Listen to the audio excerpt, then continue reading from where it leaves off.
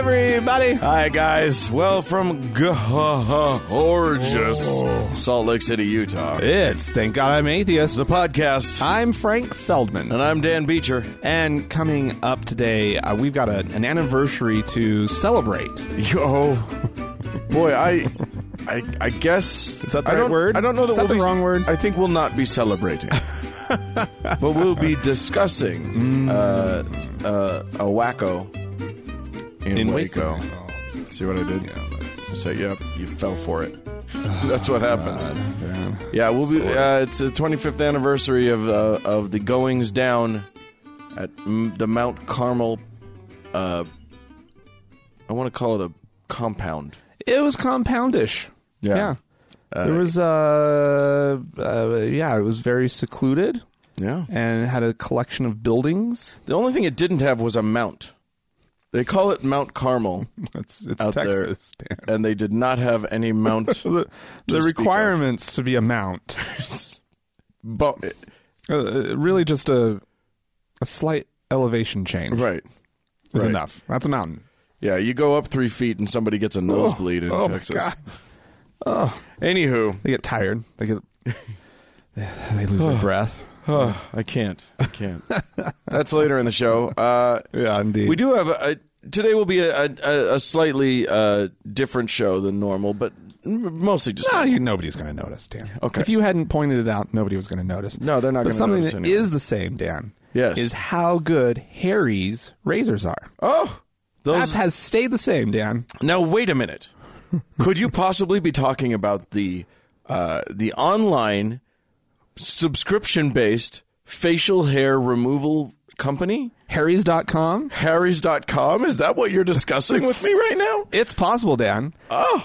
You've tried their razors. Oh, I'm a user of the Harry's business. Yeah. 5 precision-engineered blades in their plant in Germany. Yeah. They bought a plant in Germany. They did. Just to get these blades, Dan.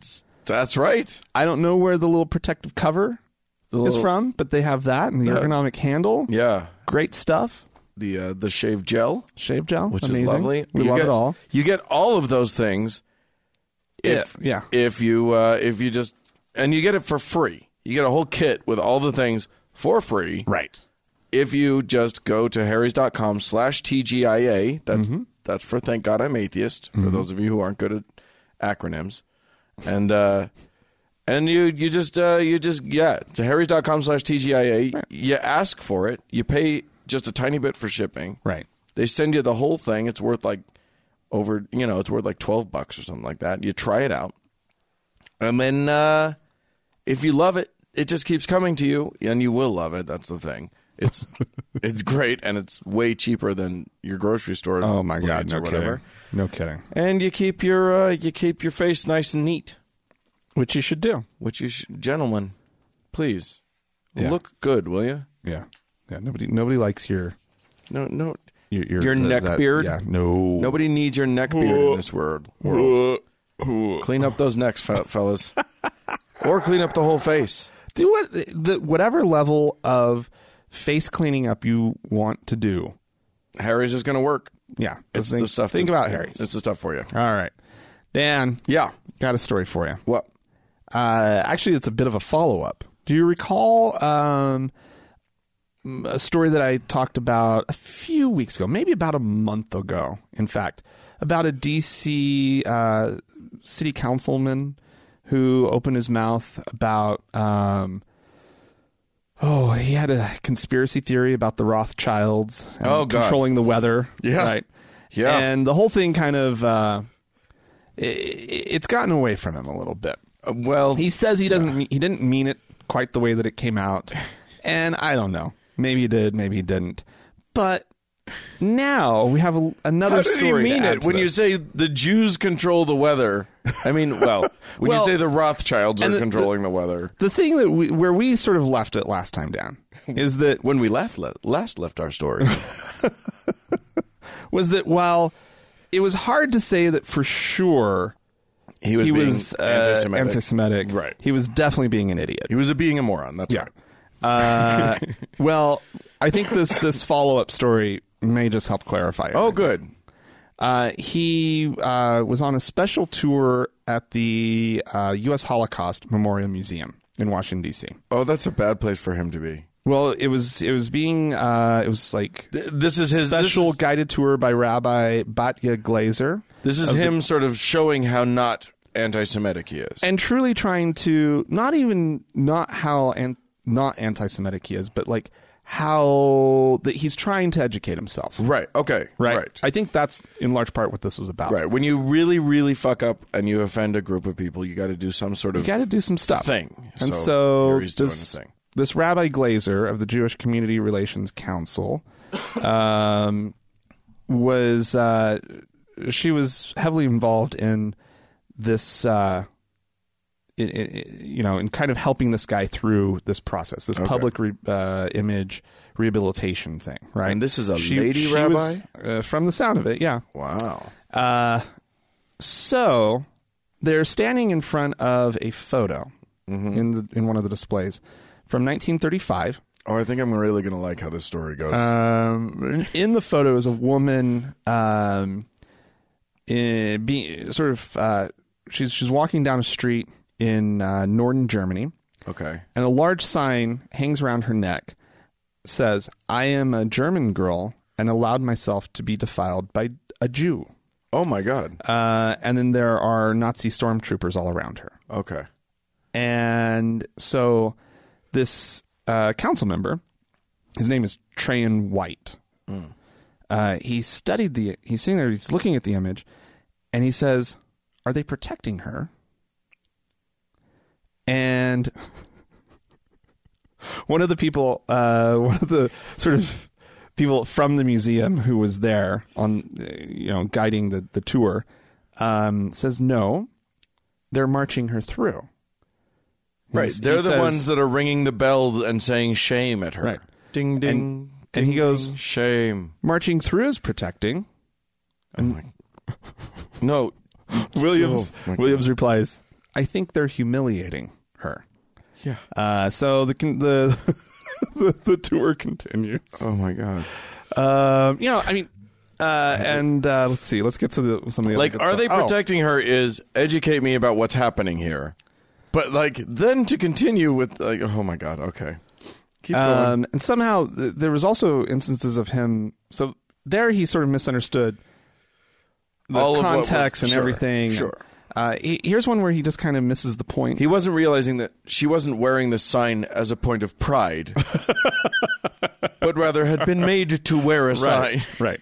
She wasn't marching through. She was being marched through. Yeah. Anyway, so there was also a photo of some German troops executing Catholic clergy by firing squad.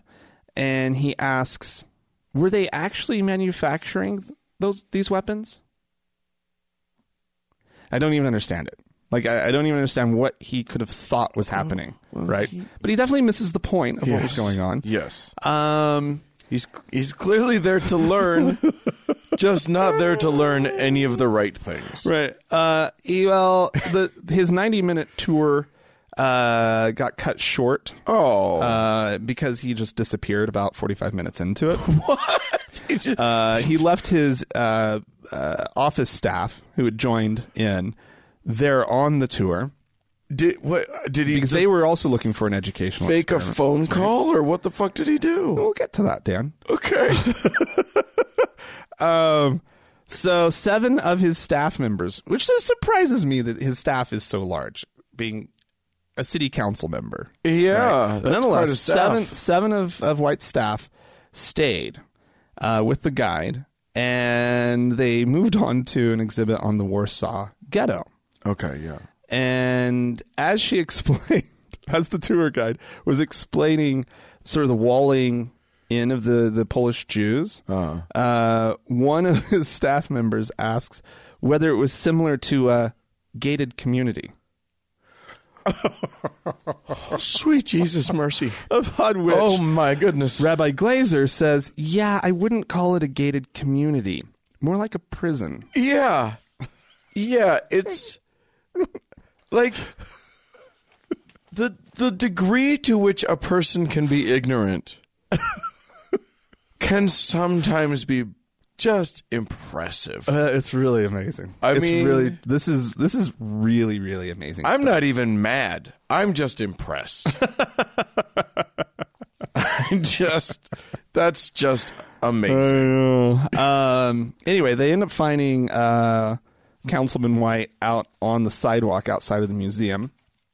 Even though his excuse was that he had to get up, move on to something else in his schedule. He was on the sidewalk for the duration of his staff's visit. The rest of their tour. Okay. And he says, I'll be coming back to see more of the museum. I didn't get a chance to see the whole thing, but I think it's a lot of education here, a lot of synergy here between what's happened to the Jewish community and the African community. Synergy. Yeah. Wow. I don't know. This opportunity has given me the chance to meet a lot of great Jews, a lot of people, a lot of good Jews that I've never had the chance to meet before. It's an awesome experience, he says. He's also he went to a Passover Seder. He went to Bagels and Lox breakfast that was held with Jewish leaders.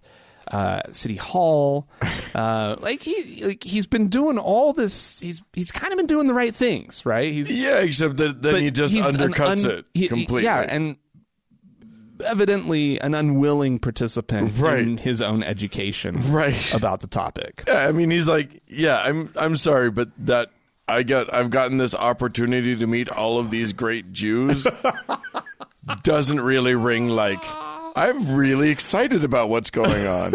Kind of feels a lot more like, well, what's the political way of saying, please no more Jews? Oh, God. Anyway, so that's going on in Washington, D.C., our nation's capital. Our nation's capital, the brilliant people running that business. Well, here's a story, Dan, though, that will not... It's not going to surprise you. Okay. It's one of those that it's just confirmation of something that we already knew. I'm safe to take a sip of water. I'm not going to do a spit take.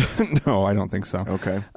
But that now has research to sort of support and confirm what we already knew about links between religiosity and suicide amongst youth. Okay. I don't think this would have been a hard stretch for anybody to make that claim. I know you committed suicide when you were religious. Oh yeah, of course I did.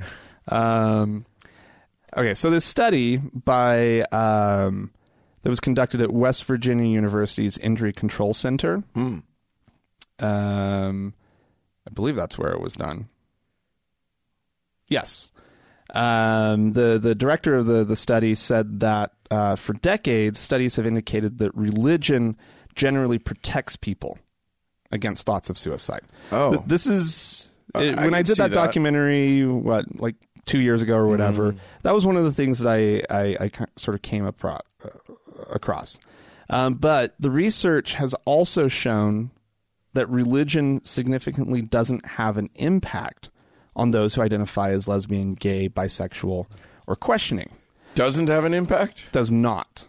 On their suicide. Does not protect them. Right. It has an impact. Right. It just doesn't protect. But it doesn't have... So the protection impact is not there for members of that community. Right. So they're sort of shielded from that impact by their sexuality, I suppose. I actually wish that weren't the case. Sure. But here we go with some numbers. Okay. And this is actually really fascinating because I figured... Well, let's just go through the numbers real quick. Okay. So those that are questioning had the highest rate of recent thoughts about suicide at 16.4%. Huh. Followed by bisexual teens at 11.4%. And lesbian or gay kids at 6.5%. Those numbers really surprise me. Isn't that fascinating? Because it's but it makes sense. Think about it. The questioning kids are the ones who are in the turmoil of their religious upbringing, getting into the mix. And I guess we should also clarify that we're talking about homophobic religious groups. Yeah, right? this isn't going to happen like at the Unitarian Church. No, those kids are probably just fine. Those kids are overly coddled. Like those kids start to feel bad if they're not LGBTQ. Right.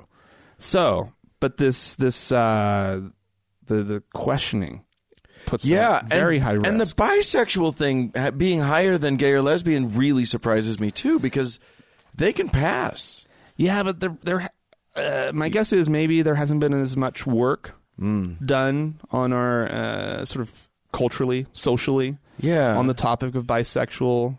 It's still something that people in the gay community still say doesn't really exist. Yeah, neither Right. the gay nor the straight community has done very good work for the accepting bisexual. the bisexual kids, and here they are, and it in some ways it probably plays out a lot like questioning. They don't even fully understand that they're bisexual. They just know they have these,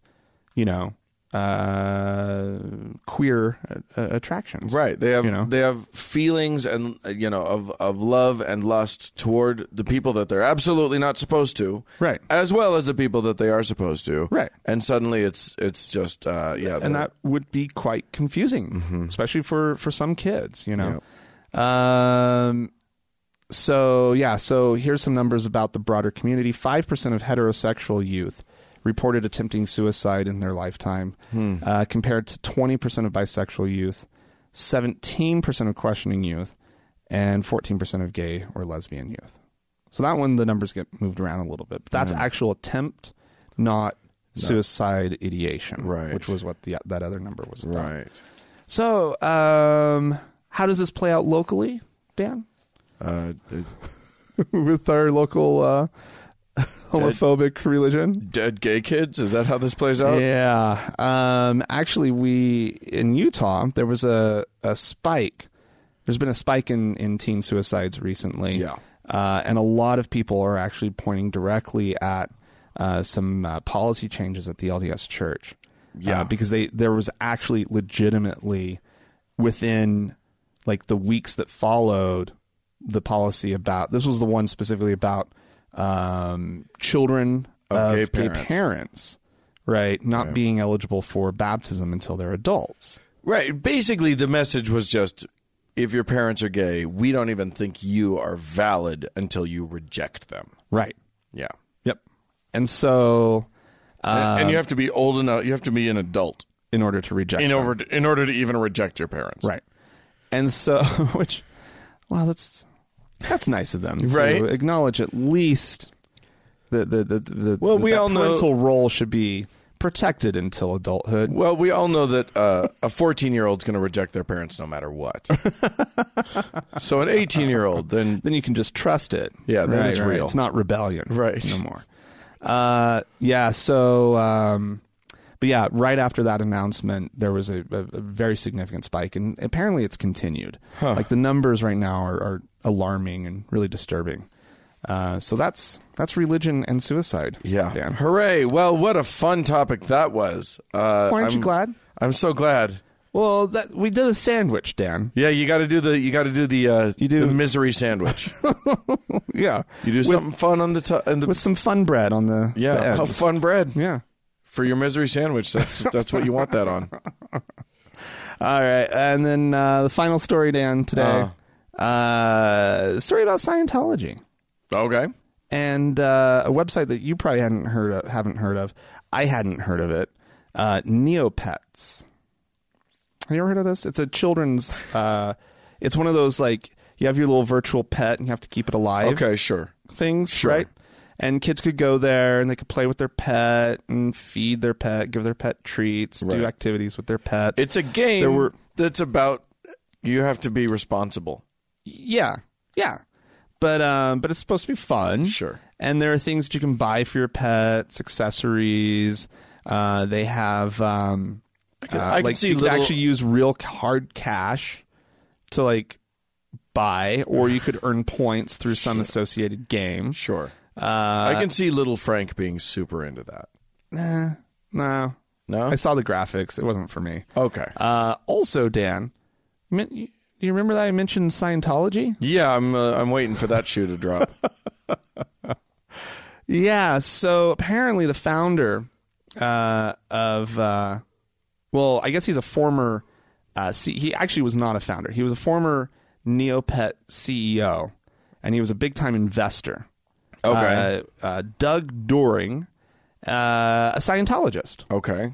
And during his time at Neopets, he used the org board method, which is something that's taught by Scientology for leadership. This was designed by L. Ron Hubbard. Sure. It's based on 7 principles: communication, dissemination, treasury, production, qualifications, public, and the most important of them, executive. Okay. Right? So this is L. Ron Hubbard's idea of how you He's run an revolutionizing everything. Nobody's ever come up with any of those concepts No, before. never. Well, according to Patricia Illingsworth, she's a professor at Northeastern University. Okay. And also a senior fellow at the Kennedy School of Government's Carr Center for Human Rights at Harvard. She says that the model is less ethical than it might appear. Okay. She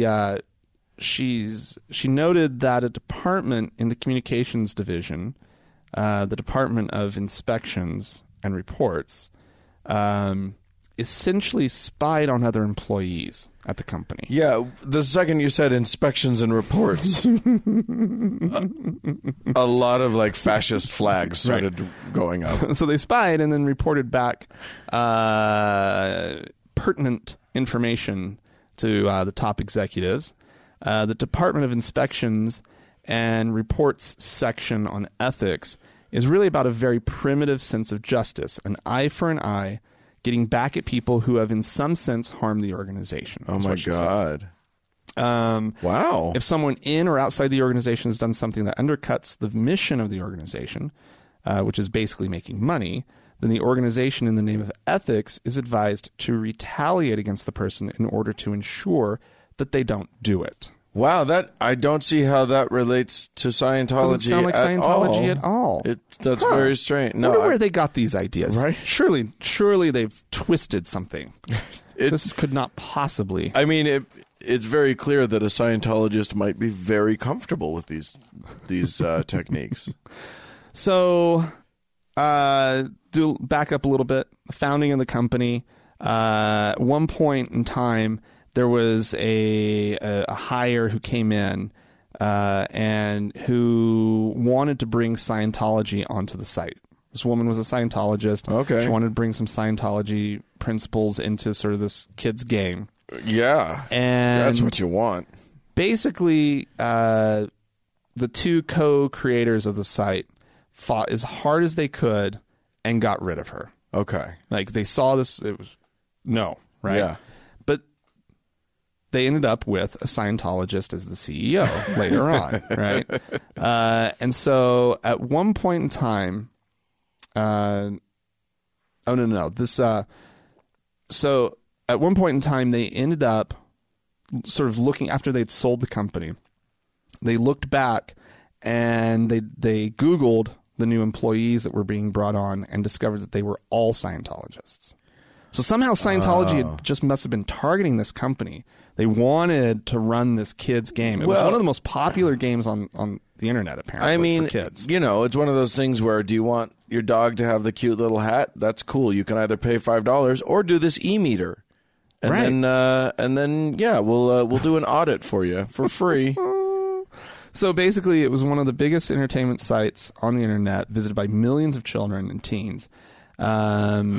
And they started, I guess they kind of fucked around with the site a bit. And then the site ended up being sold to Viacom in 2005. And since then, it's been cleaned up. But there was a huge reaction online because a lot of, people had played this game as a kid. Yeah. And are now because it was really popular in the early 2000s. Sure. And so a lot of these people are adults. They're, working... out in the world, and they're looking back at this and they're going, what the fuck, this was my favorite thing, and now wait, did I learn Scientology? Was it? Yeah. Was I being indoctrinated? Was I? you were. And also, not for nothing, but in the when you go to the website to play with your little puppy and you click on the terms and conditions, you have signed a billion-year contract. That's just a fact. Oh, my God. Well, there you go. Keep your kids safe out there, ladies and germs. Yeah. If you have anything you'd like to tell us about any of the stories that you've heard today, you can write to us, podcast@thankgodimatheist.com. Or you could call and leave us a voicemail message. The telephone number is 424-666-8442. Yeah. Go to the Facebook page, facebook.com/TGIAtheist, and click on that like button. And while you're on Facebook, you might as well search for the TGIA Members Only Lounge and request to join. It's a closed group, but we'll let you in. We just let you in. It's just a thing we do. Easy as that.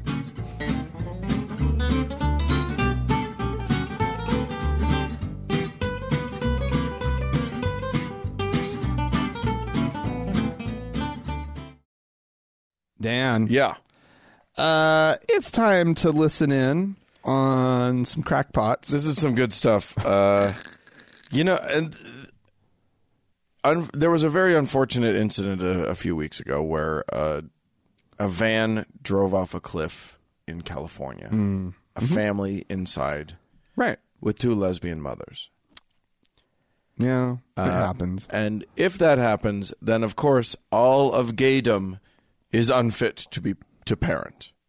Of course. So now we're going to hear... That's how that works. That's how that works. And one member of a group represents all the members. whole group. Yeah. All right. Well, let's hear from Jesse Lee Peterson. He's a voice that we need more of, just because I still can't understand how they gave this voice a radio show. I don't know why anyone would trust children with lesbians and homosexuals who call themselves to be married, because they are very violent toward each other. And especially the so-called lesbian couples. I hear and read, and so many people testified that lesbians are really violent in their relationships. They are scrambling to find more information after this break, and then your phone calls. We got to bring things back to normal, folks. We've allowed this to go too far. You know what I mean? Enough is enough. These people are not mentally capable of handling the stress of raising children, because the situation itself is not normal. Two women together as husband and wife is not a normal situation. So how in the world will they be able to handle the stress of raising children? God is not with them. Satan is their father. I want my country back. He wants his country back. Yeah. He wants something back. I don't know what he wants back. I think he should want his a free-flowing nasal passage back. Sounds I just want to know, to me. like, he clearly misunderstands homosexuality and queer relationships in general. Two women together are not trying to be husband and wife. Some of them might be. Depends on if it's role play night. I don't know. I'm not judging. I'm just saying. Yeah, he doesn't know how. I mean, that's not what's going on. No, it's just a couple you don't wives. have to have the masculine figure and the feminine figure. No, I know that's how a lot of people try to cast it. Which one's the man? Yeah, who wears the pants of the family? Doesn't not we required. We just actually. both like each other and Yeah. have a nice relationship and raise some children. How about that? But they can't raise children. They're not mentally competent. Oh, nor do they have the ability to handle the stress. No, not at all. Because if there's one thing we know about the gay community, they are stress-free. They've never experienced stress in their life. So when it hits them, they don't know what to do. I would say some of us are probably addicted to stress and drama. Well, right? there is that. That exists in the straight community, too. It's true. I feel like the gay community likes to turn it up. Just likes to take it to that whole nother level. drama. I mean, I've just, seen nah. RuPaul's Drag Race. You're not lying. You're not wrong. I've seen that show. I love that show. Are you kidding me? They are into the drama. It's one of my favorite shows of all time. I want to see an episode of that where everybody just like the whole goal is just to be calm and relax and just and supportive of each other. I want to hear RuPaul's clever name for whatever that would be. Right? Yeah. A room of relaxed drag queens. I think even RuPaul might come up short on that one. Just have nothing to say. What are you saying, Ru? This is everybody okay? fine. Is there some kind of like gas leak? What's going on? Oh, that would be delightful. We got some email that I'll read out. Mm-hmm. Hey, Dan and Frank, this says Dank and Frank. Yeah, okay, sure. I'm pretty dank. Dank and Frank in the sense of moisture. I'm not sure. Should be I think it's just Dan and Frank that Dank and Fran. Dank and Fran. Boom. I'll try to keep it short. Let's see. Yesterday, I see a post from my Facebook friend. Quote, I'm still looking for work. Not having insurance is killing me. I can't afford my medication, so my diabetes is out of control, and my depression is so bad that I've seriously considered suicide. Getting rejected from prospective jobs isn't helping either. Oh my God! This is a Mormon friend of Jeremy's in Provo. Oh wow! From what I've heard about the Mormons on various podcasts, I had the idea that you pay your 10% every month, no matter what. But when the shit goes down, the church is there to cushion your fall. Uncontrolled diabetes and suicidal ideation is not my idea of a good set of circumstances. No. But one that a bit of sweet church money could help. So why aren't they? Does he just need to ask? Is there some stigma against doing so? He's Jeremy's from Europe. He says I could probably get him insulin way cheaper over here. Yay, socialism! But there's no way in hell I can get it to Provo. Signed, frustrated and powerless in the nether regions. From Jeremy. Yeah. Mormon Church and the church welfare program. It's pretty good. It's good. Like, and you do have to ask for it. There is a decent shot that if this guy asked his church right for help, right, they definitely help him with the medical stuff. Yeah. The depression is medical stuff, but some Mormons have like stigma things about mental health. Right. But there's LDS social services. There's a whole, like in Utah, there's a whole group of LDS like therapists that they could get you to. Yeah. I wonder, rough stuff. That's shitty. I mean, I know the church by and large is still, doing pretty good. Yeah. But I recently heard, and this is a little bit of a tangent, that and if anybody actually knows about this, I'd love to have some information on it. Right. But I've heard that they've stopped hiring like custodial staff and groundspeople for the chapels. That's now callings. Huh. They're now calling people to come and take care of the chapel. Yeah, right? To do the vacuuming and cleaning the bathrooms. We're talking about a $1 billion organization that has slave labor. Why wouldn't they do it? They can. I know, but they're allowed to do it. But but they used to pay money to do it, and now they're like any good business, they're finding ways to, increase profits and decrease the amount of expenditures. Right. And they are, and they've done that, but that's such a penny pinching move. Yeah. Penny pinching move that I just wonder if the numbers aren't quite what they used to be somehow. That if somehow monetary they've- numbers, Yeah, that maybe or I'm maybe sure they've- the tithing numbers aren't what they used to be. maybe they've, because of their this obsession with building temples where they're not Needed. traditionally needed, Right.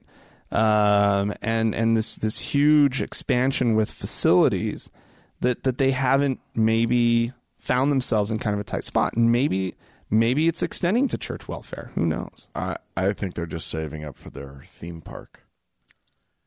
Mormon World. Mormyland. Mormyland. You can't. Trust me. You are going to love the Moroni ride. It is fun. I just the other night There's the Leahona ride. There's the submarines thing. You get in the wooden submarines. Yeah. Well, there's the First Vision, the experience, right? And you go into it, and you're playing the role of Joseph Smith. It's a you sacred walk into grove. the grove, Sure. and they have sort of that low frequency rumble to create that sense of dread. Oh, right? yeah. And then all of a sudden, like, it feels like there's this menacing, demonic presence. Oh, yeah, right. yeah. And then there you have a pillar of light and a couple actors lowered down from the ceiling, right? Behold, this is my son. And you're in a group of like 40 people who are all kneeling together. No, it's like getting your magic wand at Harry Potter World or whatever. Oh, so there's a group go of 40, in, but one person gets to go- be the selected kneeler. Yeah. I don't know. I just think it would be amazing. Yeah, this needs to happen. Where is the Mormon Ken Ham when you need him? Because this could happen. Because the Mormons could make this shit go. I mean, Joseph Smith, the experience. the experience. It sounds great. Yeah, I don't know what to tell Jeremy other than as far as I know, if he went to his bishop. I mean, the other thing is the bishops have control over this, like the parish leader. Yeah. And some bishops are dicks. Yeah. So it could be that he's just in a ward with a dick bishop that doesn't want to help him out. Yeah. Who knows? All I know, I will say this. When I worked in a cell phone company, there were people every now and then who'd come in with a check from their church to pay their cell phone bill. From the Church of Jesus Christ of Latter-day Saints. Wow. That's crazy. Got one more. The subject line of this email that we got was, in all caps, "I love you, Frank." Yeah. This is from Don, All right, Don. who's referring to I think, Hi, Don. our most recent episode. He says, "As a mathematician and Star Trek fan, I appreciate both your calling out of, quote, rounding a remainder as not being a real thing, and your reference to SETI Alpha 5. Yeah. Thank you, sir. Yeah, I can pull the Star Trek stuff out. Signed, someone who's very nerdy." Is that what it says? No, it's signed Don, but he's as nerdy as you are, so Rude. why is that rude? It's Oh, just yeah. real. Well, thanks, Don. Yeah. That's great. That made my day. Yeah, there you go. Sometimes people like me, too. No, Oh, don't start that one, Dan. probably not. It's okay. Nobody loves me. It's fine. Oh, Dan. Oh, Dan. Oh, well, thank you guys for writing in. Do we have some folks to thank? We have a lot of people to thank. A lot Uh-huh. of people that we've already thanked. We don't have any new patrons this week. Oh, okay. But why don't we just take a minute to just thank all of our current patrons? It's Thank you, guys. It's what keeps the wheels turning over Yeah. here. And those people who have decided that they can part with a little bit of their money, Yeah. per episode just to keep us going. They also receive an ad-free version of the show. Mm-hmm. They're on Patreon, and they have access to bonus content. Some of them have access to bonus content that we do. Yeah. And again, it's just a way of supporting us, keeping this thing going. We have some goals that we're not quite getting to, so Yeah. a little bit. Hopefully we'll find some people some more people to help us out. But we can't express enough how grateful we are for those who are our patrons. Yeah, absolutely. Especially our top donor, our Lord and Savior. She reigns supreme. Angela! Forever may she wave. Amen? In the name of Jesus Christ. Amen. Amen.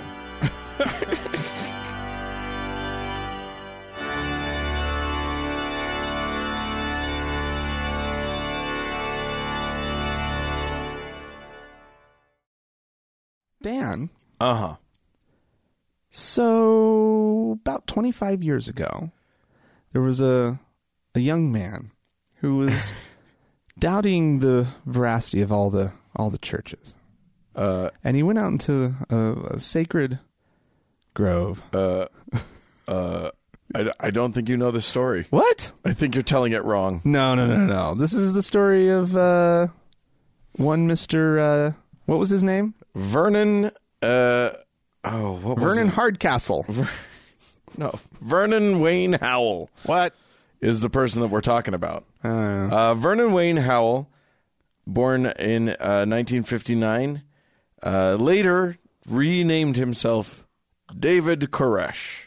ooh, I know that name. Yeah. I wouldn't be confused about that name. No. So for those of our listeners who are younger, may not recall 1993, or for those who maybe were in a different country, a foreign land to us. Oh, yeah. You may not know the name David Koresh, but David Koresh was the leader of what some would call a cult, an offshoot of the Seventh-day Adventist movement, the Branch Davidians, he called them.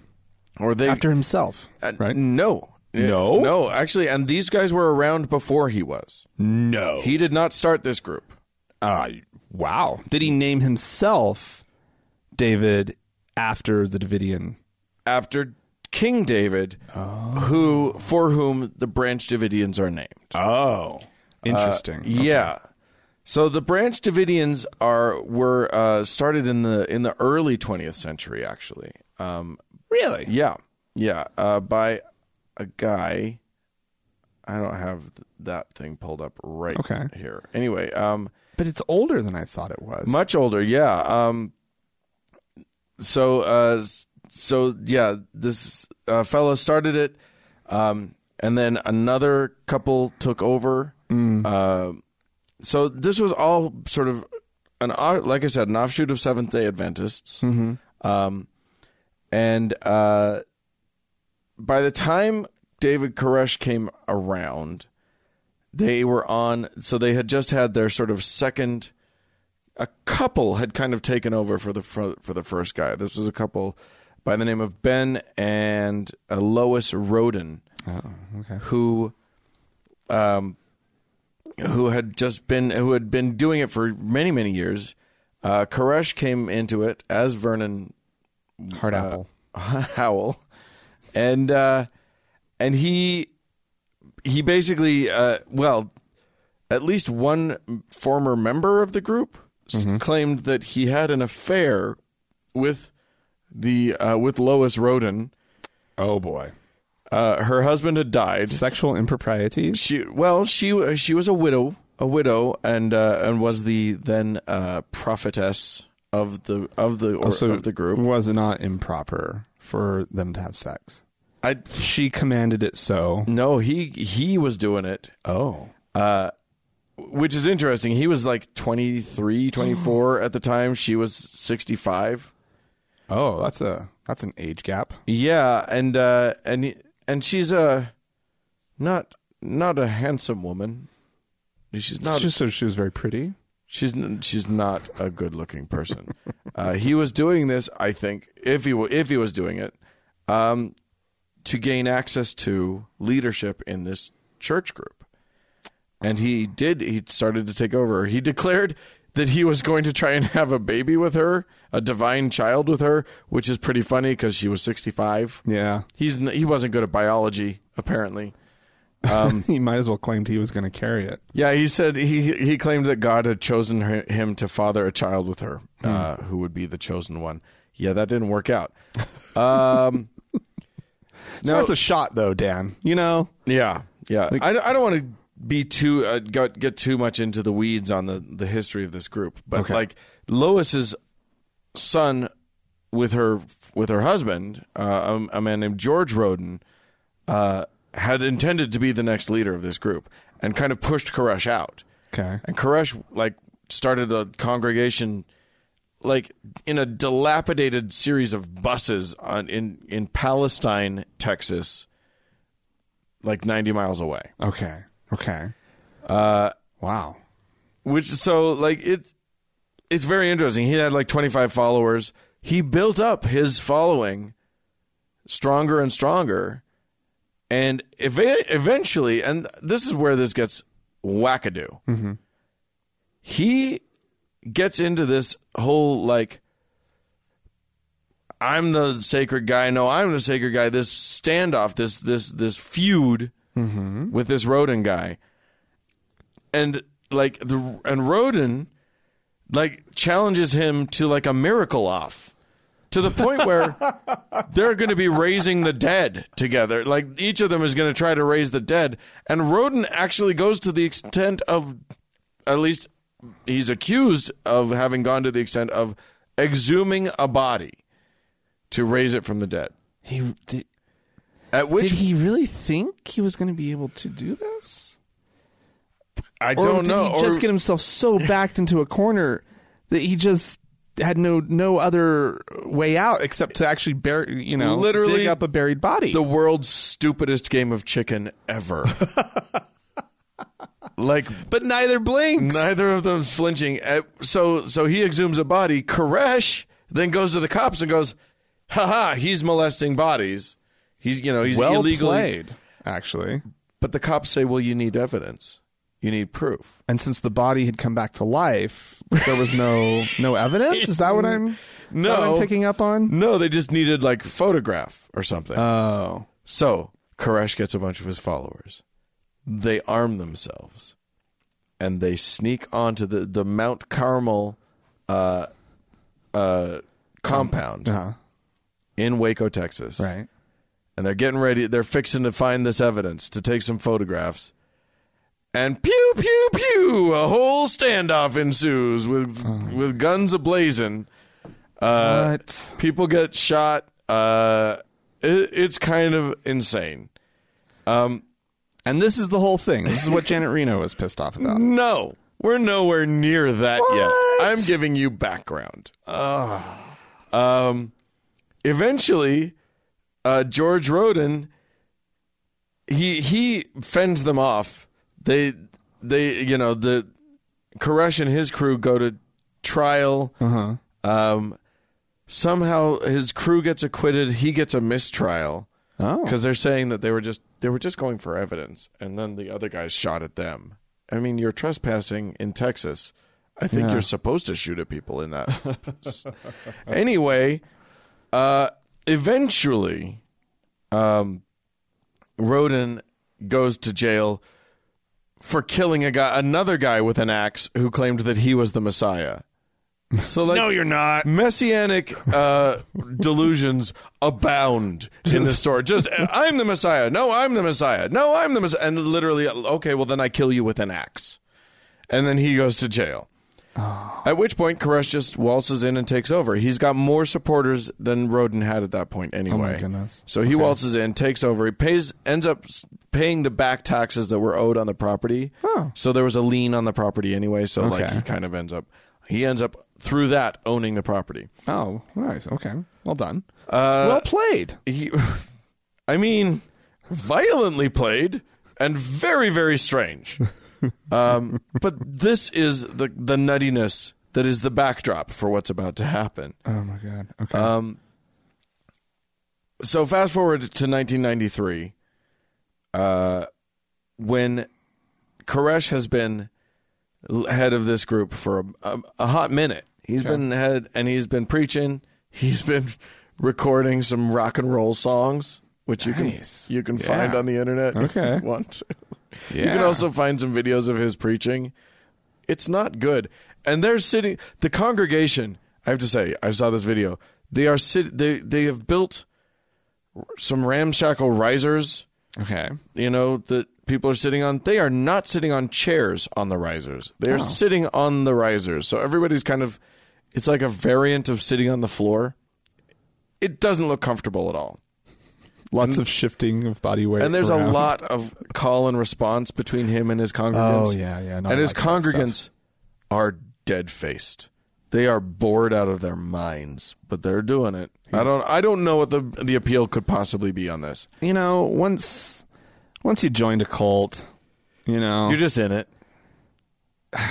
sometimes, yeah, you're kind of in this dead end cult that, and that wasn't actually a pun. What are you going to do? You might as well just see it out. Well, yeah, Because I guess what so. else? I mean, seriously, like, presumably you've probably quit your job and you're just living on this compound, living in peace and harmony, listening to the preachings of David Koresh Right. and maybe doing some light farming. You know what I mean? I was Like, surprised to see at least one African American face in the group. Interesting. Okay. Yeah. Anywho, the ATF gets wind of these guys might be hoarding illegal firearms. Wait. So I didn't think there were illegal firearms in this country. you'd think. I mean, it's Texas, right? You can have a bazooka that shoots a flamethrower if you want. I want to see that weapon. Right? Sounds good. Yeah. Somebody make that. Don't make that. Anyway, so there's this. So they get the word that there may be an enormous amount of firearms in this compound. Okay. So the ATF decides to go in. Okay. They're going to do a raid. They get a warrant. They go in, guns a-blazing. Mm-hmm. Well, when you go in guns a-blazing to a place where you know they have a cache of weaponry, guns are going to be a-blazing on both sides, and people die. So I got different figures from different places. At least 4 ATF officers died. Okay. Several injured, and at least 5 Branch Davidian members of the cult died. Oh, my God. And then it's a standoff. So Wow. And how long did this standoff last? Dan? Well, I mean, it seems like the siege began on the 28th of February in Okay. 93 and lasted for the next 51 days God. until What? until April. I remember it being something, but that's a lot. It's a lot. They had enough food. Like how were They were bringing children? them. They were bringing them food. There were men, women, and children. How many were there? There were a lot of people in that compound. I think there were 70 some odd people in the compound. So they were just ordering out like some Pizza Hut. They were just bringing in food for them. Yeah. So the ATF is supplying them with food during a standoff. Well, the FBI decides to take over the standoff. Okay, The ATF kind of backs off because that ain't their gig. but is that what we do? Is that what law enforcement typically does? They supply. Yeah, I mean, in a standoff situation where they're trying to And where there's children? I Are there mean, innocents involved? I think the thing with the stupid Bundy boys up in Oregon recently, they were bringing them food. Really? I think so. I mean, what they don't want is to kill anybody. Right. They don't want the death and destruction because that's bad. Right. So they tried a bunch of different things. They tried negotiating. They did 60 hours of negotiation with Koresh to try and access the site. Oh my God. They would play the super loud music 24/7 to try and make them sleep deprived and whatever. Well, it's just some good psychological. They did that with Noriega, right? He loved classical music, so they played some hard rock. Yeah. Outside the Who was embassy was that it he was holed Kiss, up in? It was something terrible. the palace he was holed up in. Yeah. Apparently, all told, if you tally up how many people were there. Now, I'm going to read from Malcolm Gladwell writing from the New Yorker, who said, "The FBI assembled what has been called probably the largest military force ever gathered against a civilian suspect in American history. 10 Bradley tanks, 2 Abrams tanks, 4 combat engineering vehicles, 668 agents, in addition to 6 U.S. Customs officers, 15 U.S. Army personnel, 13 members of the Texas National Guard, 31 Texas Rangers, 131 officers from the Texas Department of Public Safety, 17 from the McClellan County Sheriff's Office and 18 Waco police for a total of 899 people. My God. I don't know if they were all there at the same time. What? I mean, we got 51 days to get all these people involved in this thing. But nevertheless, a little heavy. Yeah. They went in a little heavy. Yeah. It's almost like, what did they expect to happen? Well, yeah, I mean, people tend to defend themselves even when the odds are stacked against them. You know? Yeah. There were a total. I'm now finding it. There were a total of 85 people trapped inside the compound. Finally, Janet Reno, who was Bill Clinton's attorney general. Bill Clinton's attorney general decides to give the okay for the FBI to do a raid, and they bust open a wall with one of the tanks, okay, and start spraying in tear gas to flush them out. Yeah, okay. And then, and we don't know what the story is on this. Accusations fly on both sides. Okay, a fire starts.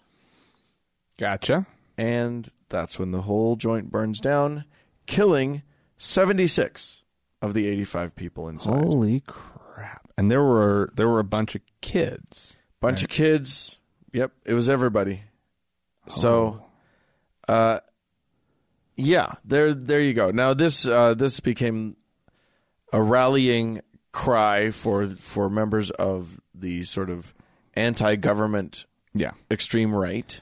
This is one of the claims of Timothy McVeigh in the Oklahoma City federal building bombing. That's right. He was trying to take down the federal government because their overreach was crazy and blah blah blah.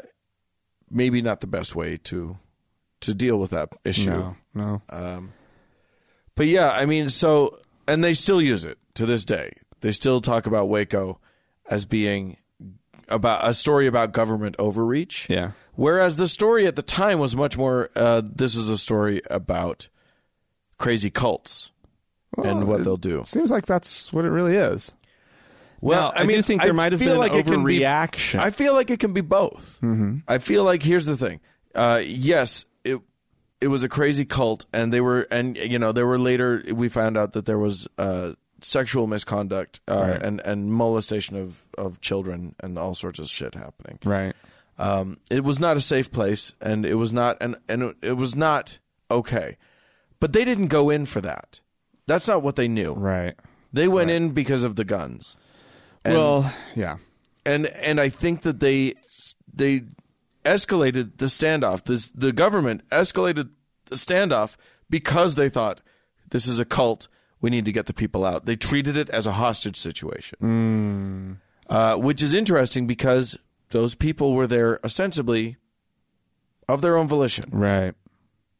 Now, who knows how many of those people would have left if they had been given a chance? Had an opportunity. Yeah. But we don't know. We can't know that. But I do think that this is one of those moments where, I mean, I've read several people talk about how the word cult, just applying the word cult to it, gave the government a different view of how they should handle the situation. And I think that's a very interesting perspective.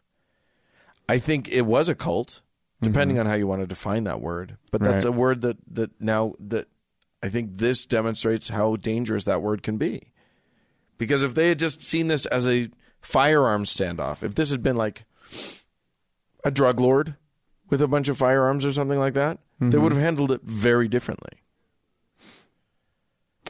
But they had families in there. They had, so, I mean, they had to handle it. It feels they like were between a rock and a hard place in terms of handling this thing. Right. It's not a good position to be in if you're in law enforcement. Right. Yeah, that's interesting. I mean, I guess I would want to know sort of what the prevailing thought had been about these kind of standoffs prior to this event. Like, were they just making up a whole new playbook as they went? Yeah, this was totally new. So that's a big problem. Yeah. Right. And I think that it's harder in light of that to completely damn, the FBI or the federal government because people made mistakes. If they weren't following like the normal protocol, those people need to be held responsible, and those people need to explain their thinking and why did you do it this way, and potentially have, some serious consequences for those people. Right. But also there needs to be an example a reckoning of government overreach. I think you need to have more than one example to kind of make that claim, because they've clearly adjusted how they handle this kind of thing. Well, to the point where those Bundys in fucking Oregon got off basically scot-free. One guy died. Yeah. But the rest of them, like, they couldn't even make charges stick on those guys. Yeah. That's insanity. That is insanity. The pendulum has swung way too far in the other direction. Well, nobody wants a Waco. Nobody wants a Waco. Yeah. This is where we're at, where, armed guys, presumably only white guys, right, are kind of allowed to, attack the federal government. And as long as they're not shooting at cops or whatever, they're kind of going to get away with it. It's crazy. I don't know. I have a lot to think about. Yeah, well, you and that's not what I was expecting. Right? Right? Yeah, I mean, there's a lot. This is a complicated issue. You and I went to this compound. Yeah. 4 years ago. Mm-hmm. We went on our road trip through the South, and this was one of the places that we stopped. Yeah, it was kind of, it was a little bizarre. It was very bizarre. I remember feeling a little nervous as we approached the gates, right? Yeah. And just being a little weirded out. But once we got out there, we just drove in. The couple people that we talked to were friendly enough. Yeah, we talked to the guy who's now the head of it, who's I think it's called something to do with a stick. Right. But we talked to him and actually filmed a little thing with him that we ended up not really using for anything. Yeah. I don't even know Shepherd's Rod, I think it might be what it's called. No. Oh, okay. It was called that before, because the branch off of the Seventh-day Adventist was called the Davidians or Shepherd's Rod. Oh, okay. And then they became the Branch Davidians. Okay.